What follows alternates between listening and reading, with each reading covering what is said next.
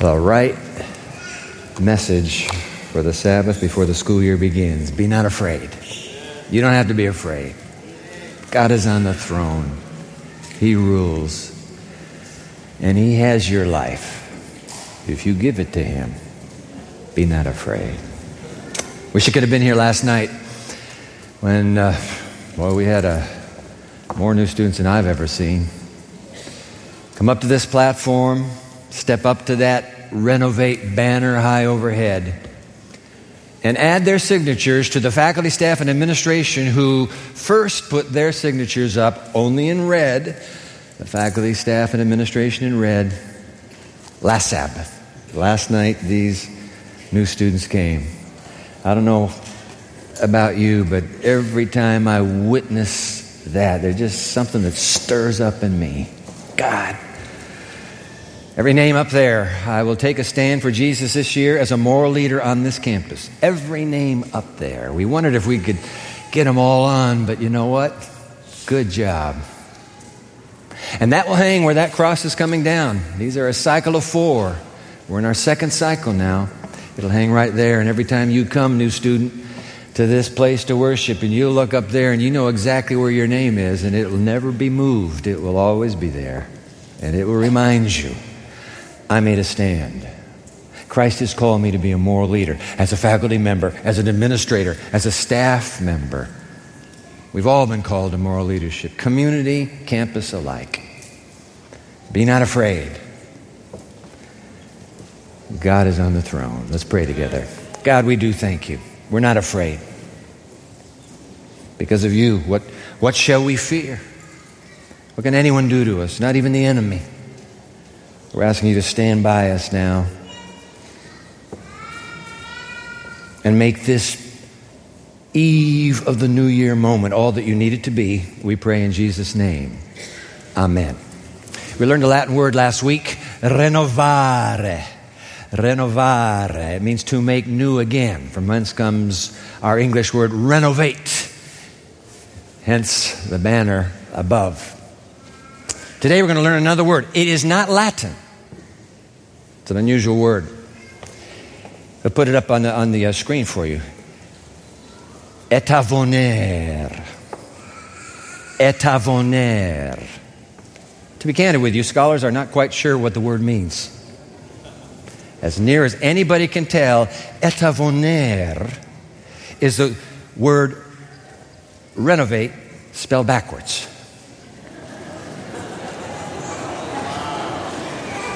You came to college to learn this? Yeah, I guess it is. Because you know what? That's the whole point. Sometimes life just turns out backwards. It just turns out backwards. Until the moment comes, and it's going to come for you. Once upon a time, there was a little boy whose mother was a prostitute. He was conceived because his father was sleeping around. It happens. He grew up in a home with the sons of the legitimate wife, half-brothers. Until that day when in a moment of sibling rivalry, those half-brothers said, you know what? You're out of here. You're not sharing our inheritance. Do you understand? And the little boy, grown up, ran away. It happens. Maybe it's you who's the little boy running away. Maybe that's your life. At least what you feel about your life. Nothing more than a castaway, a throwaway, a do-away, or worse yet, a do-over, because you can't do it over. You're chained to your past, handcuffed to the life you've already lived, it seems. Until one day, your day comes, and I promise you, it will come. It could be today, because it came for him. Open your Bible with me to a story that nobody, and read my lips, nobody talks about in public. Open your Bible, please, to the book of Judges. We were in Judges last week with Gideon. We're going back to Judges one more time. Don't miss the new series beginning next week. Tales from a Vineyard. Ooh, some of the great vineyard stories in the Bible. But that's next week. So the book of Judges, you're going to the book of Judges. Judges chapter 11. Judges chapter 11, I'm in the New International Version, whatever translation you brought today. I'm glad you brought it. Don't have one, pull the Pew Bible out in front of you. You can track along. What's the page number? Page 176.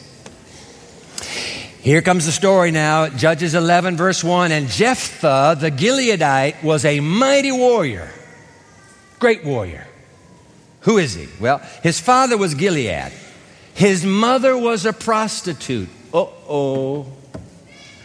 Gilead's wife also bore him sons, and when they were grown, they drove Jephthah away. You're not going to get any inheritance in our family, they said, because you are the son of another woman. So Jephthah fled from his brothers and settled in the land of Tob, where a gang of scoundrels gathered around him and followed him. The Contemporary English Bible says, and they became his posse. Bunch of discontents. Sometime later, verse 4, when the Ammonites, the enemy, were fighting against Israel, the elders of Gilead went to get Jephthah from the land of Tob. How did they know he was in the land of Tob? You know why? Because these elders are his half-brothers. The elders went to get Jephthah from the land of Tob. Come, they said, be our commander so we can fight the Ammonites. Can you believe that? These half-brothers have all become civic leaders in their region. And now they're having to eat crow, humble pie, and say, you know what? We really need you, mighty warrior half-brother. This story has all the makings of the story of Joseph and his half-brothers bowing in front of him, begging him to save their families, not knowing that he's their half-brother. Jephthah looks at them. He says, you got to be kidding me. Time out. Come on. Let me ask you a question. Verse 7, Jephthah then said to them, hey, aren't you the guys that hated me? Aren't you the guys that drove me from my father's house? Why do you come to me now when you're in trouble? And the elders of Gilead, his half-brothers, said to him, nevertheless, yep, you're right. But nevertheless, we are turning to you now. Come with us to fight the Ammonites, and you will be head over all of us who live in Gilead. Come on. Jephthah answered, verse 9, suppose you take me back to fight the Ammonites, and the Lord gives them to me. Will I really be your head? The son of the prostitute that you kicked out of the family? And they answer him. They answer, the Lord is our witness, verse 10. We will certainly do as you say. So Jephthah went with the elders of Gilead, and the people made him head and commander over them. And, I love this line now, the very tail end of 11. And he repeated all his words before the Lord in Mizpah. Because sometimes you just need to tell God everything all over again. You got to tell him. Because you have to choose all over again who your Lord really is. Doesn't matter who your mommy is. Doesn't matter who your daddy is. Doesn't matter what you decided yesterday. The question is today, what will you decide today? Choose you this day whom you will serve. As for me and my house. How's it go? As for me and my house, we will serve the Lord. Last Sabbath, a whole lot of you came forward, put your names on that banner overhead. That was a decision you were making. Last night, a whole lot of you came forward, put your names on that banner overhead. That's the decision you were making. I will take my stand and be a moral leader for God on this campus. I have chosen this day. But the deal about choices is you got to make them today and today and today. It can't just be long ago. I have chosen this day, and I praise God that you chose. I'm so proud of you. Good for you. Jephthah made the same rededication. Renovare, to make new again. Renovate. I choose this day. And he did. But as it so often happens, when you make a decision like that, war will break out in your life. War. Because there's somebody that hates the thought You giving your best energies to his arch rival. So that's what happens here. Verse 12. Then Jephthah sent messengers to the Ammonite king with the question, what do you have against me that you have attacked my country? And the king of Ammonites, in verse 13, answered Jephthah's messengers, look, when Israel came up out of Egypt, they took away my land from the Arnon to the Jabbok, all the way to the Jordan. Now, my friend, give it back peaceably. Turns out that Jephthah is a rather skilled diplomat and negotiator, because he now will send messengers back and they recite the entire history of Israel coming out of Egypt. And Jephthah will point out that we never put a single finger on Ammonite territory. What are you talking about? And right in the middle of that message back to the pagan king, Jephthah speaks a line. Oh, this line is so rich, we can't miss it. It's at the end of verse 24, in the middle of his message. The last line of verse 24, I'll put it on the screen for you. Whatever the Lord our God has given us. Hey, Mr. King, Mr. Enemy King, whatever the Lord our God has given to us, we will possess it. Yes. Oh, I like that. Whatever the Lord our God has given to us, we will possess it. We're on the verge of a new year. That'll be a war. But never mind, God is on our side. We're on the verge of a new year, and it is important for us to be reminded that whatever the Lord God has given to us this new year, we will possess it. Because he gave it to me, not to you, enemy. He gave it to me. We will possess it. I wonder what it is that's in your life right now, sitting right there on the doorstep, ready for you to open the door and say, I will possess this because it has come to me from God. What is it? May I give a few suggestions here? Put them on the screen for you. What has God given you to possess? Number one, he's given you his gifts. Any gift you want to mention, he's already given that gift to you. Watch this. Matthew chapter 7, verse 7, Sermon on the Mount. Jesus speaking, if you then who are evil know how to give good gifts to your children, how much more will your Father in heaven give good things to those who ask him? Good things. He says, I'll give you good things. Would you like good things this new year? Yeah, I'd like good things. What would be good things? I'd like some forgiveness. Good things. I'd like some peace. Would you like peace? I'll give you my peace. Come on. I need money. I know I can handle that department as well. Good things. What do you need? What does God give? How's that line go? Whatever the Lord our God has given us, we will possess. Oh, I like that. What about, here's the second gift. His Spirit. In fact, Luke takes the same verse you just saw in Matthew. Luke puts another ending to it. Watch this. Luke chapter 11, verse 13. If you then who are evil know how to give good gifts to your children, how much more will your Father in heaven give the Holy Spirit to those who, and the Greek tense is continually, day after day, ask for the Holy Spirit. Not only will you get good things, but you will get the Holy Spirit. Now listen to this. I think it was last year, because last year the emphasis was on the daily baptism of the Holy Spirit. I think there was a line that we quoted somewhere last year that said, when you ask for the gift of the Spirit, when you ask for the blessing of the Holy Spirit, you get, with the coming of the Holy Spirit, you get every other blessing in the universe with that gift.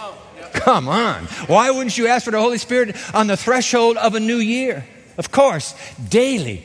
Every day you wake up and you say, Jesus, today I need you to send to me the Holy Spirit. May he bring your consciousness to mine. May he bring your life into me. Today let me live my life as it were yours through the Holy Spirit. Just every day. Baptize me today. I do it every morning myself. Baptize me today. What's wrong with that? What did Jephthah tell the enemy king? Whatever the Lord our God has given us, we will possess. It's time to quit wimping and whining around saying, poor me, I just don't have anything. Time out. I just read 2 promises that tell you you have every good gift that God has, and moreover, he will give you his Holy Spirit every day if you'll ask him. And that brings every other gift in the treasury. What's not to like? One more. What is it that God would give to us? Oh, I'm going to put Christ Object Lessons on the screen for you. I love this. Just found this last week. The Spirit awaits our demand and reception. Ooh, demand and reception. Why? Because whatever the Lord our God has given us, we will possess. We will take it today, right now, Lord. I receive your Spirit. Don't go running out of your dormitory room or your house in the community thinking, I don't feel any different. It's not about feeling. If you've asked, you got the gift. Just ask every day. There's one more category. What is it? Number 3 on the screen. What does God want you to possess this year? His promises. Come on, the book is filled with promises. Let me just share this with you before we continue the story. 2 Peter chapter 1, God's divine power has given us everything we need for a godly life. Through these, God, has given us His very great and precious promises. You got them all. Just go through your Bible from Genesis to Revelation. Read a little bit every morning. You'll run into a promise. Put your finger on that promise and say, Lord God of Israel, I'm asking, please. We will possess everything the Lord our God has given us to possess. Wow. So Jephthah sends that message. Oh, it really warms the cockles of the enemy king's heart. Not. Verse 28, when the enemy king gets that message, verse 28, read it. The king of Ammon, however, paid no attention to this idea of you possessing everything that the Lord has given you. The devil won't pay any attention either. He knows that you're supposed to possess this. He knows this gift is given to you. The devil's strategy is to get you to forget about the gift so that you quit asking. And if you quit asking, why would God give you what you don't want? The enemy king paid no attention to the message Jephthah sent him. Oh, here it comes now, verse 29. Then the Spirit of the Lord, the Holy Spirit, came on Jephthah. He crossed Gilead and Manasseh, passed through Mizpah of Gilead, and from there he advanced against the Ammonites, verse 30. And Jephthah, did you have to do this? Did you have to do this? And Jephthah made a vow to the Lord. If you give me the Ammonites into my hands. Hit the pause button right there. He makes a vow. Listen, Jephthah, what's the problem? What's the problem here? Haven't you already committed your life and mission to Him? Hasn't He already assured you that He'll be with you always, even to the end of the world? Why are you mucking up a perfectly good story with a hasty, ill-thought vow? Why are you doing this? I tell you why. Yes. 3 good reasons why he does it. Because number 1, it was the custom of the times to make vows to the Lord. Everybody does it. Number 2, he was under pressure to deliver. He's the son of a prostitute. Will this boy deliver, mighty warrior or not? So there's a lot of pressure on him. And number 3, there's nothing like a little quid pro quo to help God hold up His end of the bargain. I mean, you know what I mean? Like God, if you'll do this for me, I'll do this for you. If then, quid pro quo. That's what Jacob did to God. If you bless me, I'll return tithe. God says, don't come to me with this quid pro quo stuff. Just trust me. But no, that's what he's doing. That's why, by the way, when it comes to making vows, don't make them.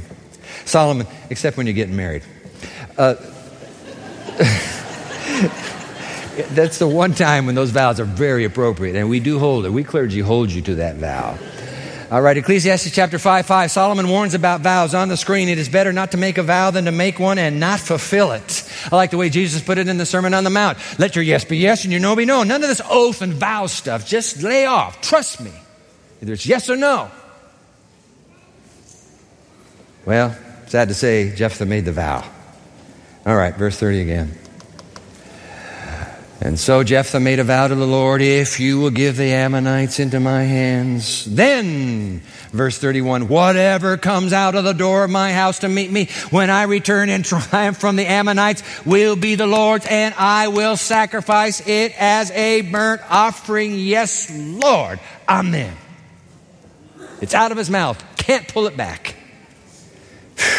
Jephthah, no doubt, was convinced that some little innocent barnyard critter would come topsy out of the farm and be the first to meet him returning. And I'm going to offer that as a sacrifice to God. But guess what? It wasn't a creature, not a barnyard one. God gives Jephthah this massive victory over the Ammonites, and he returns home a triumphant conqueror, son of a prostitute, a triumphant conqueror, and everybody is calling him their leader. I mean, what's not to like about that? Except the story didn't go that way quite. Verse 34, and when Jephthah returned to his home in Mizpah, who should come out to meet him but his daughter dancing to the sound of timbrels and tambourines? She was an only child. Except for her, he had neither son nor daughter. And when he saw her, he tore his clothes and he cried, oh no, my daughter, you have brought me down and I am devastated. I have made a vow to the Lord that I cannot break. Of course you can, Jephthah. Time out again. Stop the story. You don't have to keep this. God knew the intent of your heart. The intent of your heart was, I'll give you something from my flock or something from my herd, and that'll be a big gift for you, God, if you'll give me victory. God gave you the victory. Give him what you wanted to give him. But oh no. Jephthah's understanding of God is a rather rigid and unpliable portrait. God would never hold somebody to so rash a vow. But it's his little girl. She comes racing out the door because she's an only child. This is her daddy. She is so proud. You know, little kids, not so little kids, they are so proud of their daddies. My daddy is the greatest, and he's the mighty conqueror. And she's with dancing and singing, comes twirling out of that house to greet him. And he is absolutely shattered. Now, I want you to watch what the writer of Judges skillfully does when he continues to lower the level of emotional depth to this story. I'm going to run 12 levels by you. Watch this. Because he didn't just say the girl came out and, oh, what am I going to do? No. Here's how the writer of Judges does it. First, level number 1, the daughter comes out with tambourines and dancing. It's a picture of such pure and innocent joy. Is there a father alive whose heartstrings wouldn't be already plucking right now? But of course. Level number 2, she is his only child. In other words, all his hopes, all his dreams, all his joys revolve around her. She is his one and only. Level number 3, a little lower, to reinforce that, the writer writes, she is, except for her. Well, we already got this. She's an only child. No, except for her. In other words, she's not only his pride and joy and love, she is his future. If she disappears, his lineage is gone. There is no lineage. There's no family tree. Cut, gone. Level number 5. Level number 4. He had neither, look, we already got this, writer. We already got this. He had neither son nor daughter. But that's the point. He has nothing now. Level number 5, when he saw her. Because when he sees her, I mean, all the way home, he's been dreaming about, you know, when that sacrifice comes, me and my little girl, we're going to walk out to that altar and we're going to sacrifice this altar in gratitude to the God who gave us triumph. There's no walking hand in hand now. Level number 6, he tears his clothes. Level number 7, oh no, my daughter. Just the words, my daughter. The anguish. Level number 8, you have brought me to my knees. Down. He must be sobbing by now.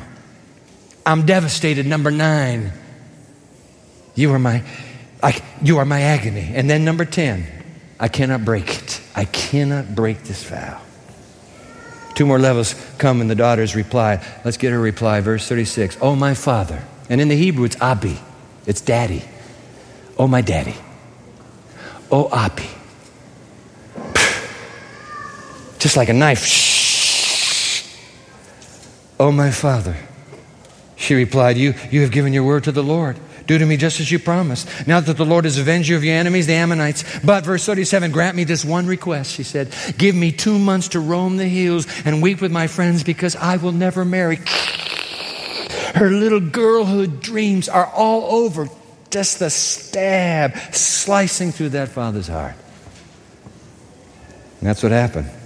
Verse 39, after the 2 months, she returned to her father, and he did to her as he had vowed.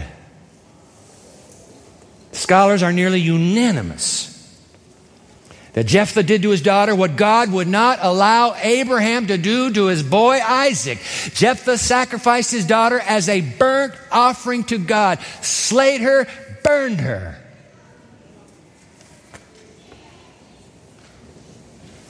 And yet, get this.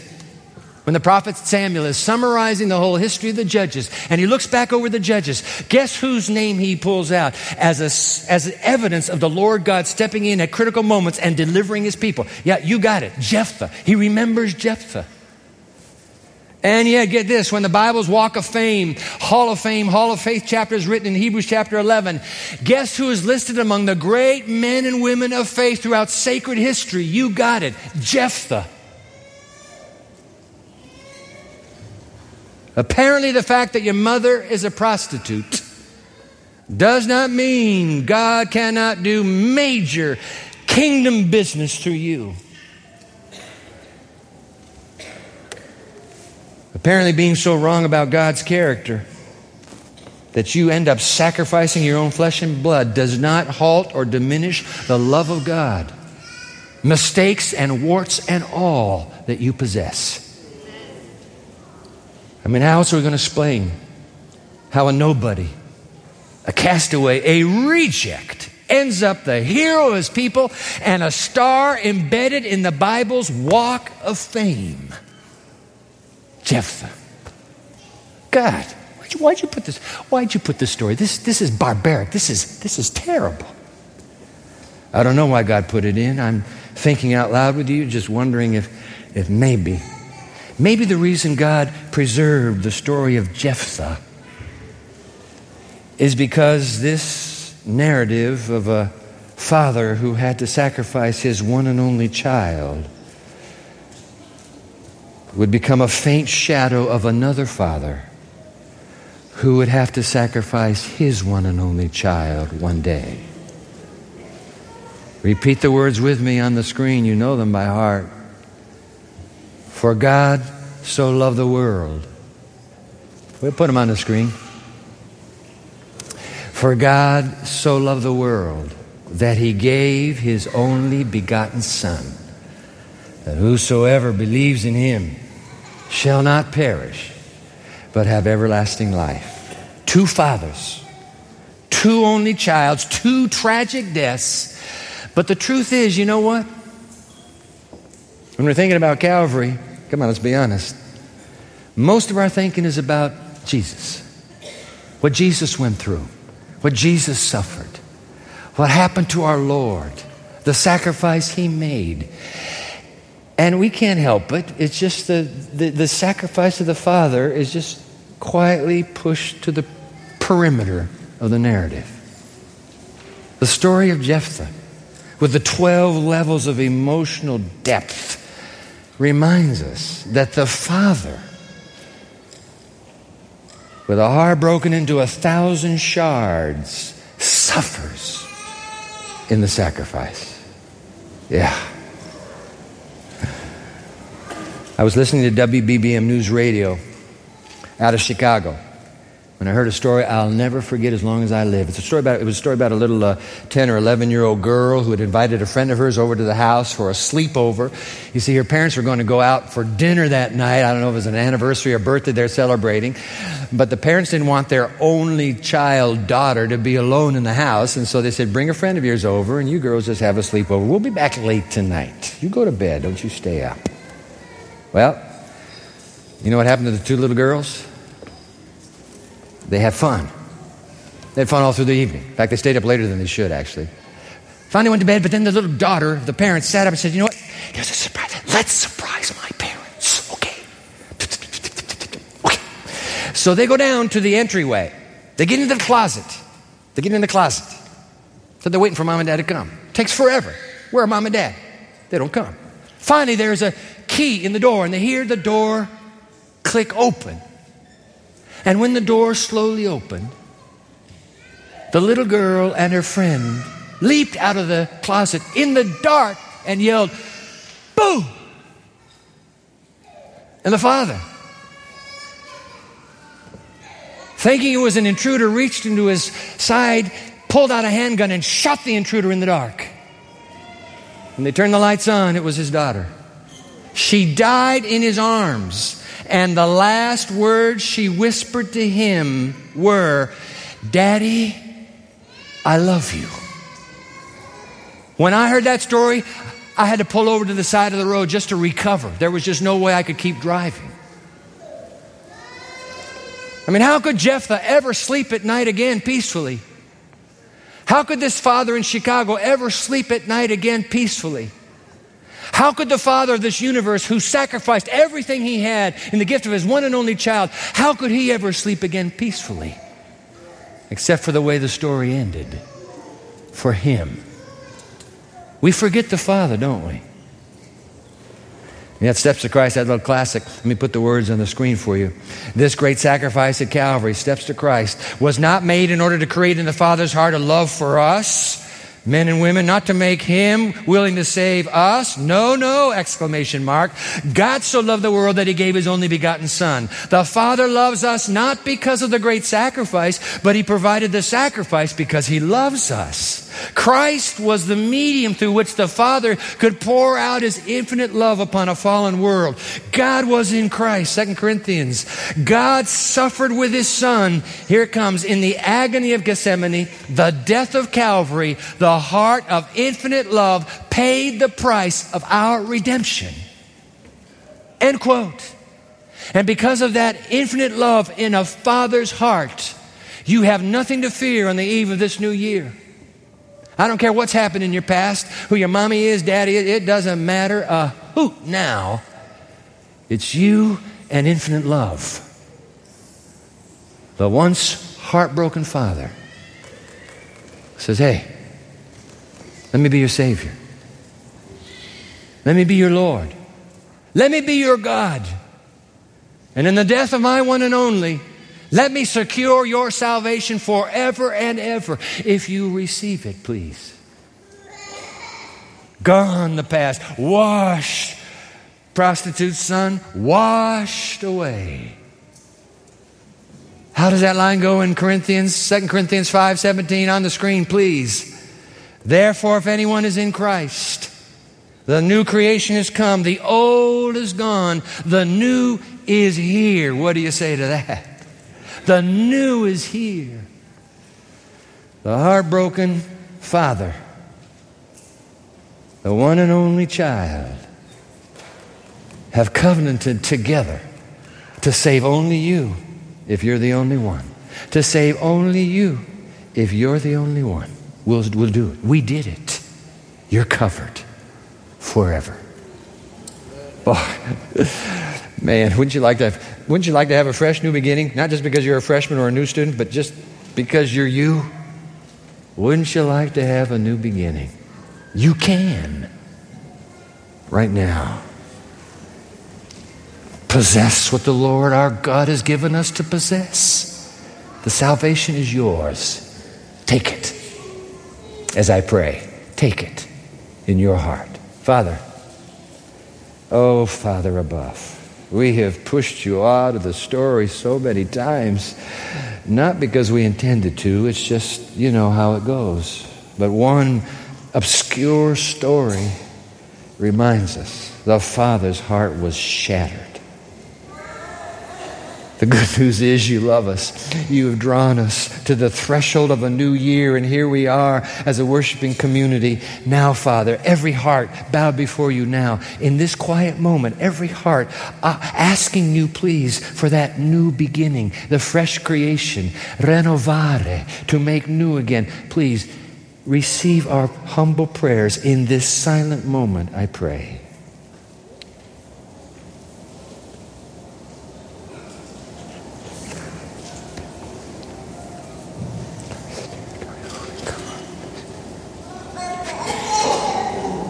In Jesus' name we pray.